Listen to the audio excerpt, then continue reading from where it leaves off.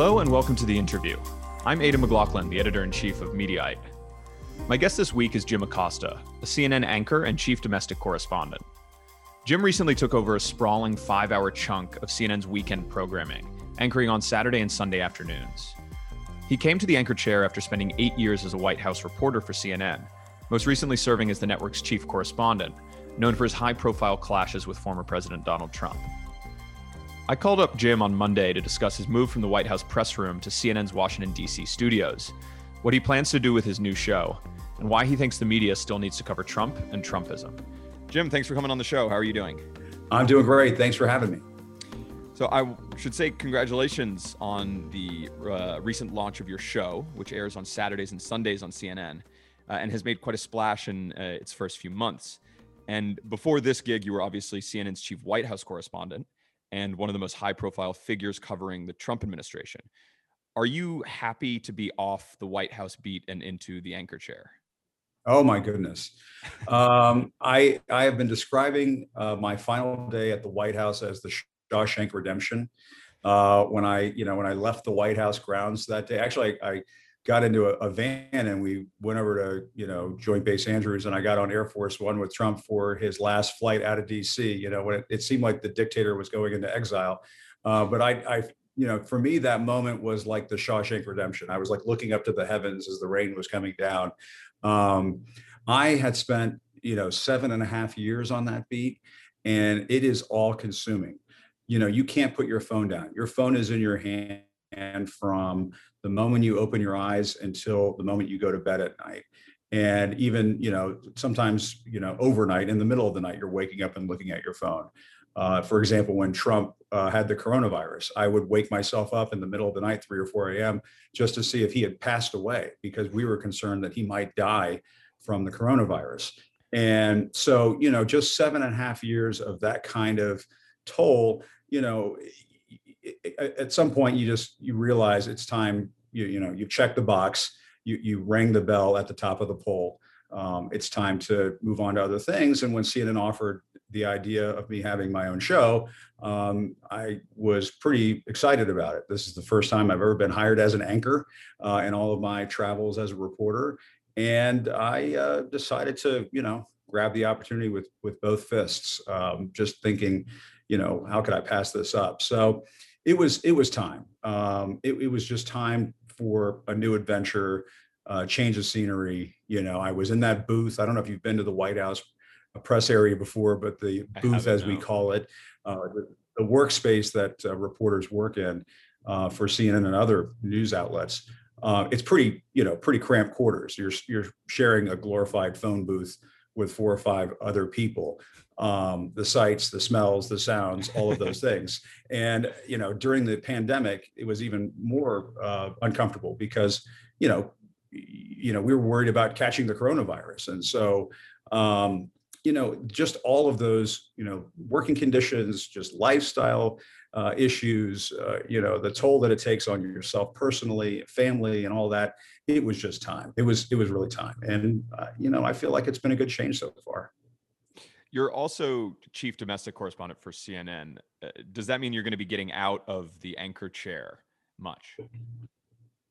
It does. Yeah. I mean, I think what we're hoping is that, when we have some big news events happening around the country, that I'll go in there and I'll cover those things. If it's a natural disaster, or if the political stuff heats up over the next couple of years, there may be big events where it might be a good idea for me to go out there. I mean, I don't know if I'll be out there covering Trump rallies. Who knows? Maybe I will, but I certainly see myself as somebody who's not just anchoring the news. I want to be reporting the news. And that means both, at the Bureau, on the set, and out in the field. Now, throughout the COVID pandemic, obviously anchors and hosts have been doing their jobs from home studios for the most part. Have you ever done sort of anchored a show from a home studio, or have you been in the CNN Washington, D.C. studios this whole time? No, I've been at the studio the entire time. There were instances where I would fill in for Wolf Blitzer, and I would go in, and there would be, maybe two other people and myself. It was that isolating. We were really working with a skeletal crew during the pandemic. So no, I've not had like a set up in my home or anything like that. Unfortunately, my show started as we were kind of coming out of the pandemic, and things were starting to loosen up in the bureau. So, Nice. so fortunately for me, that's been a blessing. And so for the show, it airs on Saturdays and Sundays, and you have 5 hours to work with, which is a lot of time in 2 days. Yeah, What is yeah. are you approaching it differently than you would say an hour long daily show? Are you looking to do more with that longer time? Yeah, I mean, I've been talking to my producers about this, and I've been pushing for, hey, let's do longer interviews. Let's do longer segments. If the pieces are a little longer, that's okay. Let's do international news. Let's cover everything under the sun if we can. And we've had luxury of time to do that, which has been nice. I've kind of looked at it as sort of a workshop, your weekend workshop where you're experimenting with different things. And I think it's been working pretty well so far. Obviously, if I had a 1 hour show every day, it would just be totally different. I've filled in on shows that are like that. The writing's a lot tighter, the pieces are tighter, the segments are tighter. You may only have time to ask a lawmaker or a newsmaker 3 different questions, and then because typically those newsmakers filibuster a little bit and the interview's over and you've got to move on to the next thing. But, sometimes on the weekends, you've got time to play with. I had Rick Grinnell on a couple weekends ago, and, I thought it was going to be more of a substantive discussion on the Wuhan lab leak possibility. And he was starting to throw jabs at the media. And I was like, come on, Rick, and I had time to challenge him. And I didn't have the producers in my ear saying, oh my God, we got to go. We're destroying the lineup, kind of thing. And that it's good to have that luxury. So that part of it I've enjoyed. Yeah, it's almost like the magazine style of cable news shows. Now, I wanted to ask you about a comment that you made in a recent interview about your new show. You were speaking about covering the Trump movement after his presidency, and you said the more sunlight we put on these crazy conspiracy theories and bad faith efforts to spread disinformation, the better off the public is going to be. So you're of the opinion then that we need to be covering the Trump movement as opposed to the alternate belief that it should be deplatformed or ignored. Yeah, I mean, I think we do. I think we stick our heads in the sand. We ignore Trump and Trumpism at our peril. If you look at what happened during the Trump presidency, I saw this firsthand. He referred to us as the enemy of the people over and over again. It got to a point where one of his deranged supporters sent pipe bombs in the mail to CNN. He kept referring to migrant. What did we see happen at the Tree of Life massacre or the Walmart massacre? You saw these gunmen writing manifestos talking about an invasion of immigrants. There has been a cause and effect, I think, established pretty clearly between Trump's incendiary rhetoric and these acts of violence. You saw what happened on January 6th with the big lie. He incited these people over and over again, lying about the election results to the point where some of his supporters got out of control and staged a riotous insurrection at the Capitol where people died. And so, and look what he's doing it again. Look what happened over the weekend in North Carolina, repeating these lies over and over again, talking about the Biden administration as if it's illegitimate. I mean, it's uncomfortable to talk about. I don't take any joy in talking about it. I sure as hell wish I could have moved on like the rest of America after he lost and left the White House and went into exile.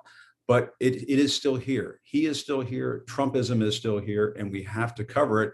And I think ignoring it or turning the other cheek is just dangerous because, if I stop talking about it and you stop talking about it, Aidan, doesn't mean that he's not going to stop. He's not going to stop talking about it.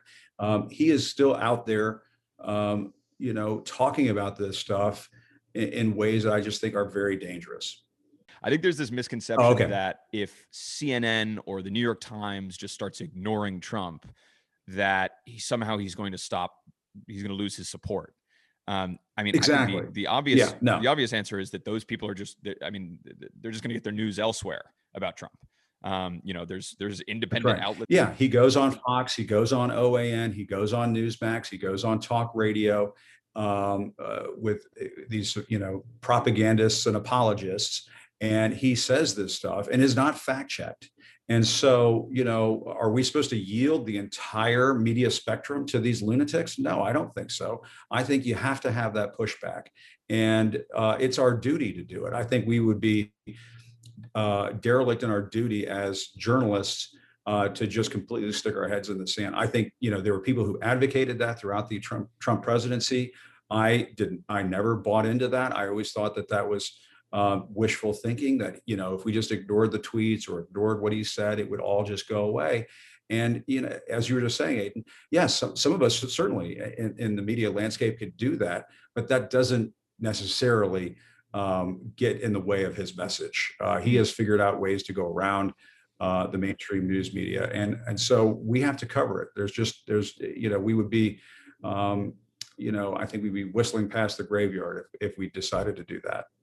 Now, I'm curious how that belief interacts with a big topic in cable news last week, which was whether or not to book election deniers on air.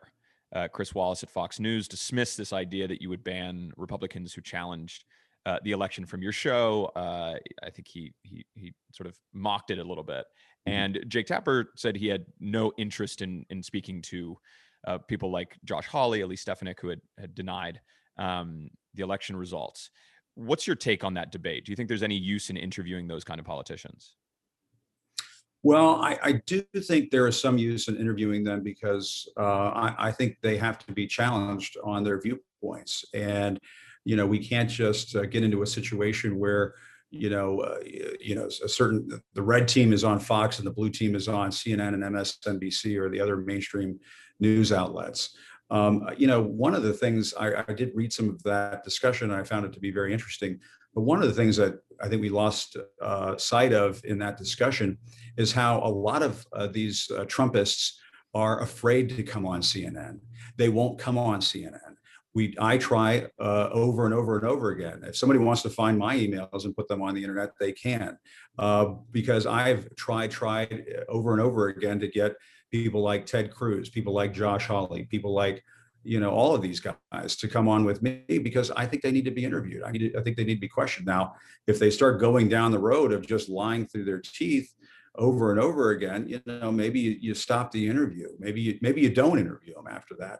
But I think we have to make the attempt to challenge these viewpoints. If somebody's going to go out there and claim that Joe Biden didn't win the election and they're an elected member of Congress, I mean, I just think that is so insane that it has to be challenged. And, in addition to having them on news programs and that sort of thing, there are some great reporters up on Capitol Hill who are chasing those lawmakers around to essentially ask them a lot of these same questions. And I think those questions are all well and good. I think they have to be asked. If you pump your fist at a crowd of insurrectionists on January 6th, and then you have this violent rebellion unfold, in the chapel of our democracy, I'm sorry, you ought to expect some intense scrutiny. I don't think there's just any other way around it. Yeah, I agree with you, and I think you make a good point that if a network like CNN or an outlet like the New York Times is not interviewing people like Josh Hawley and Ted Cruz, then really you're at a point where media is just completely siloed. Those politicians are going on Fox News, they're speaking to a certain audience, and there doesn't, at no point are they going to be fact checked on what they're saying, unless it's, it's outside of an interview context. I understand there are some people who are so silly and goofy that they just shouldn't be put on national television. You know what I mean? Like there's just some folks who are, they're clowns, and maybe they got elected to Congress, or maybe they got elected to whatever, state house they represent or work at. But I don't think that, we shouldn't just put any person on who wants to, shout this kind of nonsense. Does that mean there's a particular member of Congress that is not permitted and not invited on CNN Newsroom with Jim Acosta? I don't want to mention any by name, but I mean, because I don't know if you should ever say never. But I do think that there are certainly some members of Congress who, if they came on, would probably see it as an opportunity to pull a prank on us and troll us and gaslight us and so on. And maybe it's just not worth the time. But I do think that if Marjorie Taylor Greene wanted to come on my show, and I've asked her to come on a couple of times, she goes up to Alexandria Ocasio-Cortez's office and lifts up the little mail slot and trolls her. Yet she won't come on, CNN. What's the big deal? Sit down for 5 to 10 minutes and defend yourself. A lot of these, and that's the thing that is lost in this discussion, is that sadly, a lot of these folks, they're willing to throw their weight around on social media and act like trolls. But in many cases, they're cowards, and they're cowards because they probably realize deep down that they can't defend their position when somebody is grilling them with tough questions. Now, I want to ask about your time reporting on Trump, which inspired your book, The Enemy of the People. Your confrontational and often plain-spoken style earned you a lot of admirers, but also a lot of critics. What did you make of the criticism that you faced and how you handled Trump and his administration? Well, there are a lot of critics out there. One of the things I've told people is that, if you want to be loved, go be a veterinarian. Don't become a journalist. Certainly don't do White House reporting while Donald Trump was president of the United States.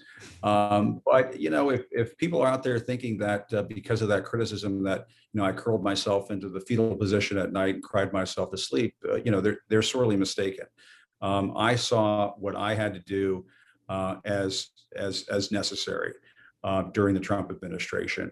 When you go out there and you refer to stories that are totally legitimate and newsworthy as fake news, when you refer to the press as the enemy of the people, when you refer to migrants as being part of an invasion, when you try to overturn the election results of a free and fair election that were totally legitimate, you should expect the most intense news coverage that has ever existed in the history of mankind.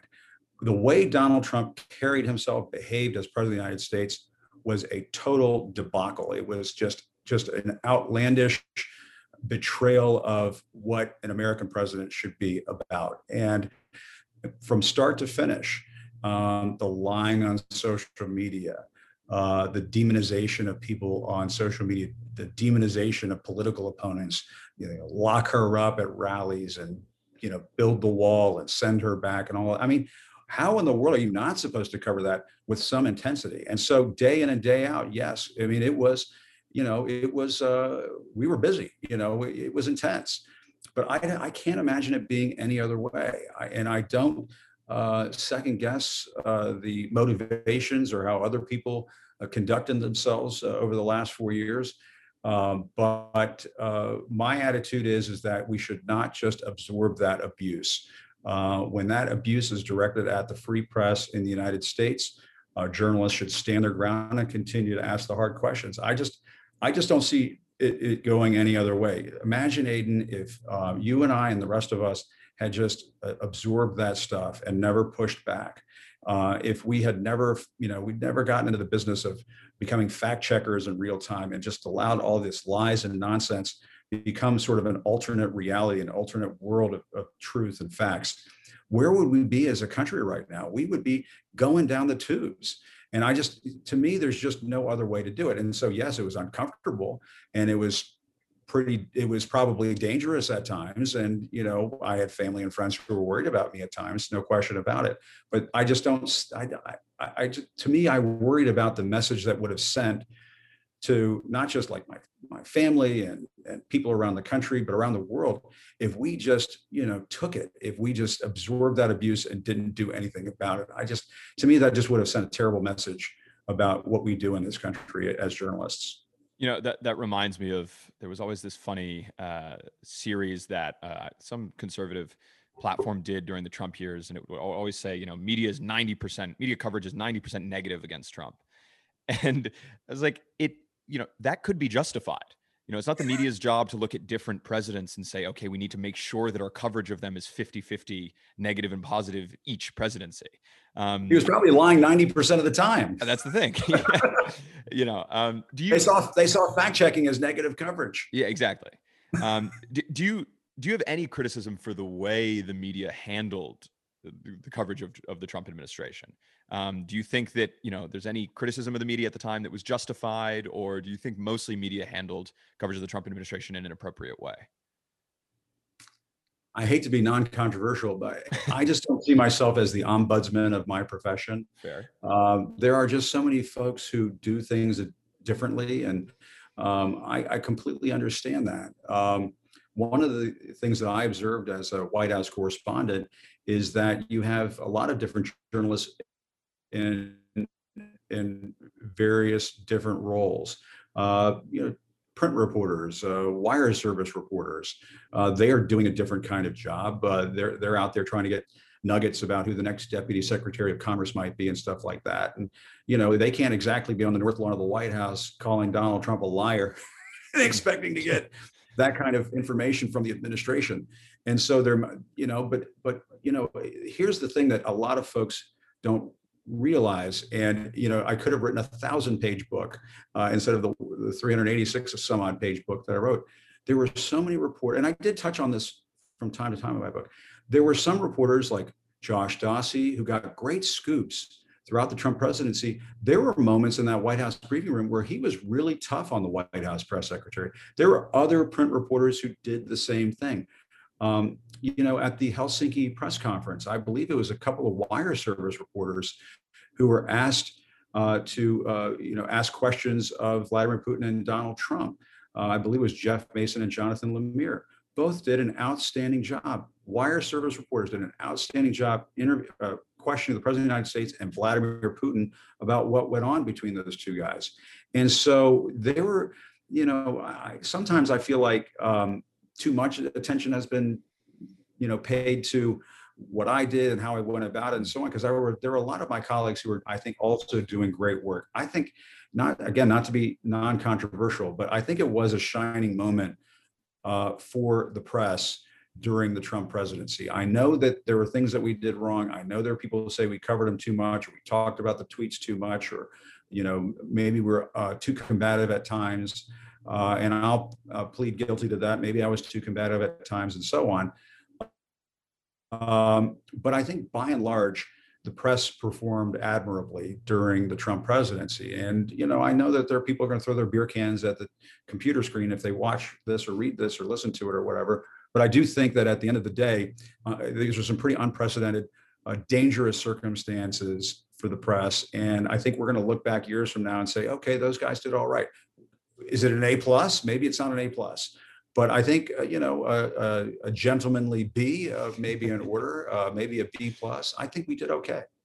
Now, I had Jonathan Karl of ABC News on the podcast last year, and he had some interesting comments about you. He said that he had been quite critical of your style in his own book, but that events that happened, I believe it must have been 2020, that ended up vindicating you and the sort of stance that you took in the approach in sort of covering the administration.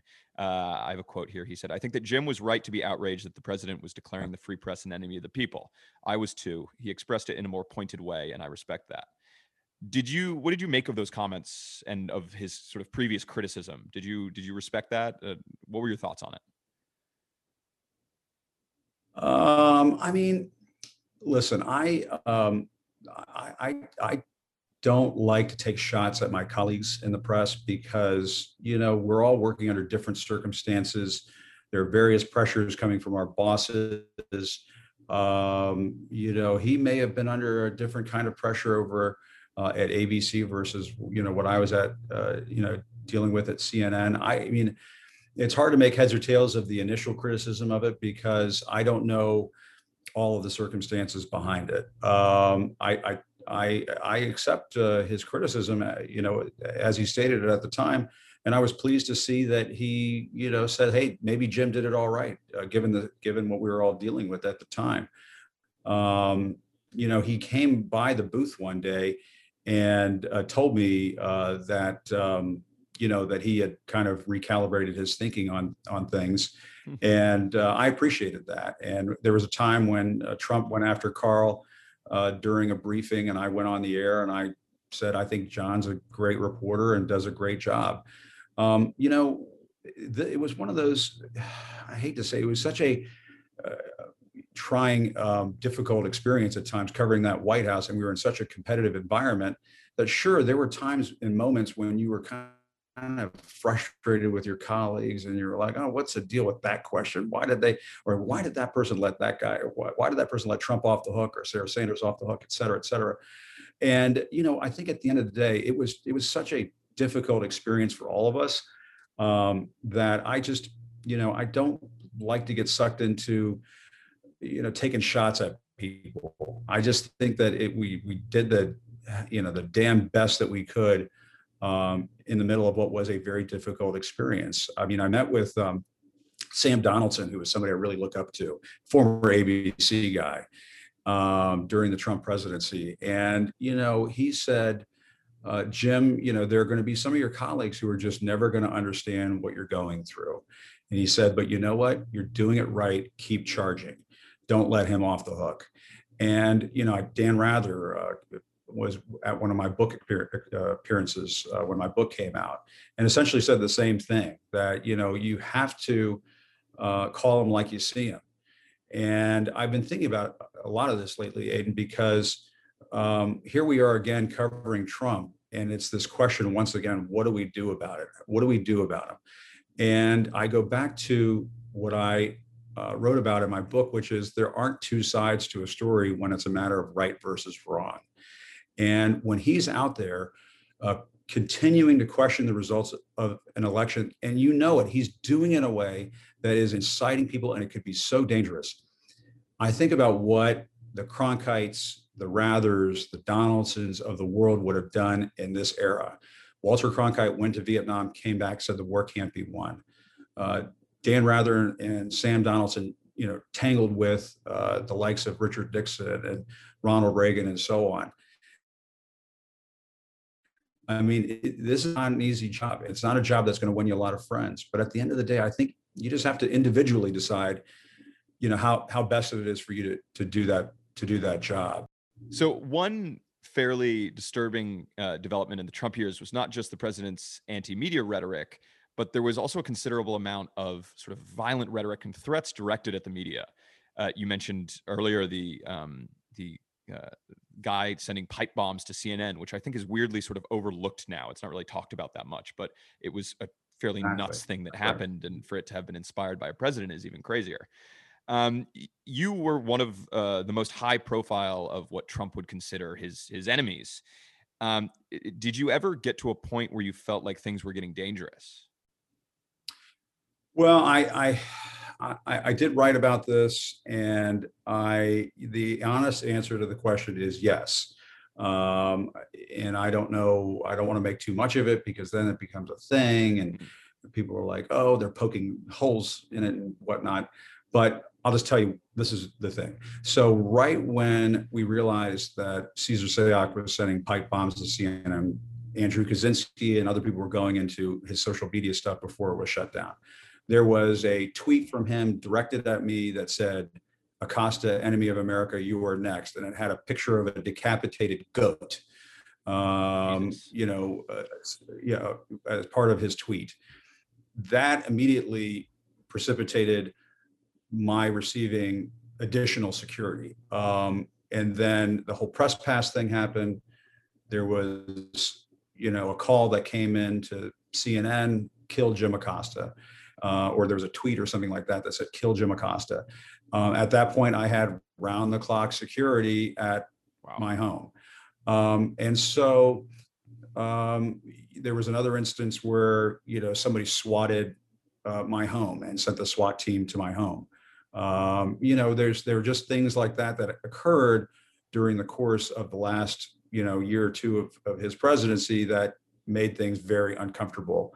I wrote about this in the book. I thought, do I need to carry a stun gun around with me? And that's what I didn't do that, but I didn't think the Secret Service would allow me to bring that into the White House. But, we escalated security, elevated the security that I had with me going to rallies and whatnot because of this. And so if I go to a Trump rally, I have anywhere between 2 to 4 security guards. And what I tell people is that we should not be in a place in the United States of America where a reporter needs 4 bodyguards to go to a Trump rally. And before the midterm elections in 2018, I had 4, and there was one night where I had 5 bodyguards around me going to the Trump rallies. And at the end of the 2020 campaign, one of the unsettling things that happened was the Trump campaign said, you can't bring any more private security into these events. And so we had to rely on Trump security people to give us security protection to get in and out of those rallies during the last month or 2 of the campaign. And what was interesting about that, Aidan, is, you would think, oh, those guys would hate us. Some of those Trump security guards would lean over to me and go, hey, Jim, keep doing what you're doing. You're doing a great job. Thanks for what you're doing for this country. Wow, that's amazing. I would say, do not tell the Trump campaign, the deep can I state get is this alive guy and for well. the next rally? I mean, if you're, as I like to say, if you're complaining about the deep state, you're probably in deep shit. But yeah, no. So I guess I make light of it sometimes because it helps numb things a little bit in terms of your concerns about it. But that's one of the reasons why it was okay for me to move into this anchoring role. Actually, more than okay, it was a welcome change for me to move into this anchoring role because, my blood pressure, my ability to sleep through the night, all of that was like shot to hell by the end of the Trump presidency. So, I sleep better at night. I have dinner in the evening with friends. Things aren't so bad. Yeah, but yeah, there were moments. There were certainly moments where I felt like, somebody going to try to take me out. And the thing I was worried about was, somebody comes after me and they might end up hurting somebody else, hurting my crew, hurting my producer, and so on. And so it was something that I thought about quite a bit. We were both at CPAC this year, the Conservative Political Action Conference, where Trump has his first speech of the post-presidency. And you had a couple encounters with hecklers, whether they were people attending the conference. There was also a writer at the Federalist who sort of berated you about CNN's coverage. Is that something that now you're dealing with when you're going to Trump rallies and even after Trump's presidency? And is it annoying having to deal with that after being sort of villainized by Trump for 4 years, that this is still something that's ongoing? Yeah, I was a little surprised that happened at CPAC. It doesn't happen to me that often. That really is the kind of the last time I dealt with it to any kind of annoying degree. And this is the thing that I tell people. I try to tell people when they focus in on the negative stuff is that I can't tell you, Aidan, and I'm not saying this to toot my own horn. I cannot tell you, though, how many times people come up to me and my colleagues and say, thank you for what you did. Thank you for the job that you're doing. I get it all the time, and I don't say that to toot my own horn or puff up my ego or anything like that. What it says to me is that as much as we worry about what folks on the far right think of us, and we're hyper aware of what various conservative websites say or what Fox News says. I don't think we pay enough attention to the other parts of the political spectrum where there are people who are grateful for what we do and are happy that we're there doing our jobs, and in some cases don't think we're being tough enough. And so I say that only to make sure that is said. But yeah, I mean, that sort of stuff happens. I suppose it's going to continue to happen, but I don't think it's a lasting phenomenon. I tend to be an optimist about this country. I don't think Trumpism is a lasting phenomenon.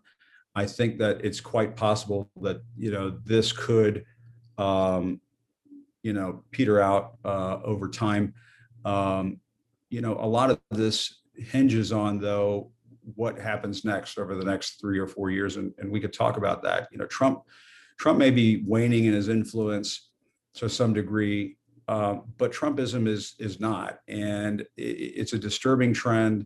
It's one that we're going to be dealing with for some time, and I suspect it will make life a little bit more difficult for reporters and so on as we move forward.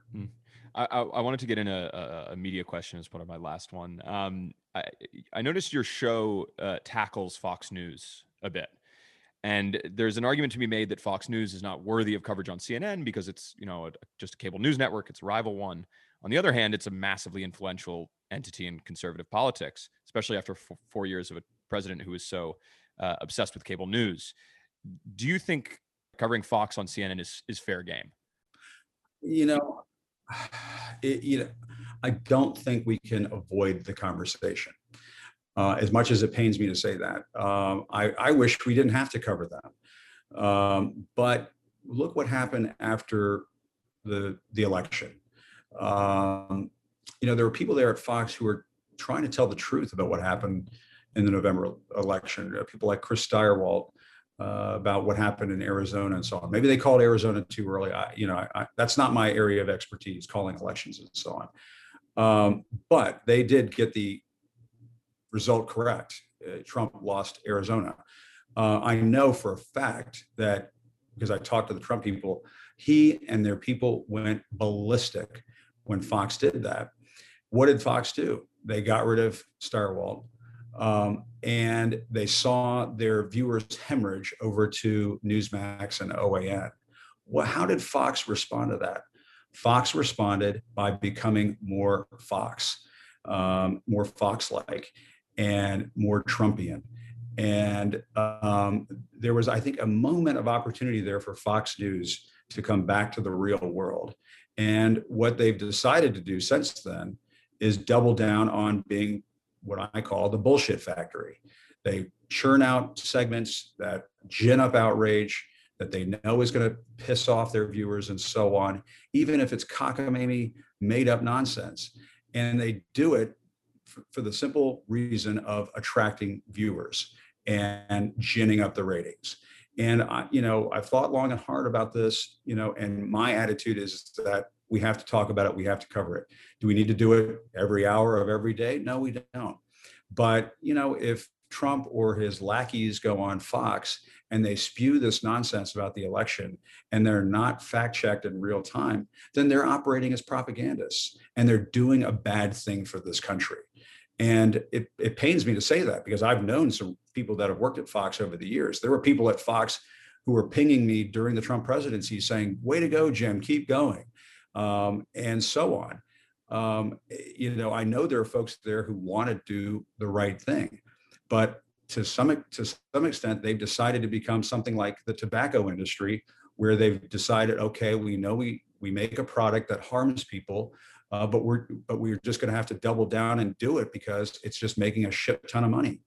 And I think that I do think that my hope is deep down that there are folks there over time who will come to their senses and realize that they're doing great damage to this country. And to have people like Tucker Carlson on, there was this clip the other night where he was trying to say that, white supremacy, he said something about white supremacy being the worst thing that's happened in America or something like that, but he almost said the best thing or something like that. I mean, he has these moments where he just sounds like a race baiting tyrant, and it's like, what is he doing? What is that? It's ginning up anger and rage and frustration in a certain segment of the American public, and I do think it does just a great deal of harm to this country. And I don't want to talk about individual people there. That's not my thing. I don't want to get into that, but it is a part of this Trumpism phenomenon that is doing damage to this country. And there's just no other way to put it. And we can whistle past the graveyard and stick our heads in the sand. My experience has been over these last 4 years, as difficult as it is, as much as we don't want to have this conversation, if you ignore this problem, it is going to get worse. And talking about the problem, covering it, I think in the long run will make things better. And I think it just breaks down as that kind of a decision. All right. I think that's a good place to end it, Jim. Thanks so much for joining me. Thanks, Aidan. Great to talk to you. Take care. Thank you for listening to this episode of The Interview. Please subscribe to The Interview on Apple Podcasts or Spotify, and check out coverage of my conversation with Jim Acosta on Mediaite.com.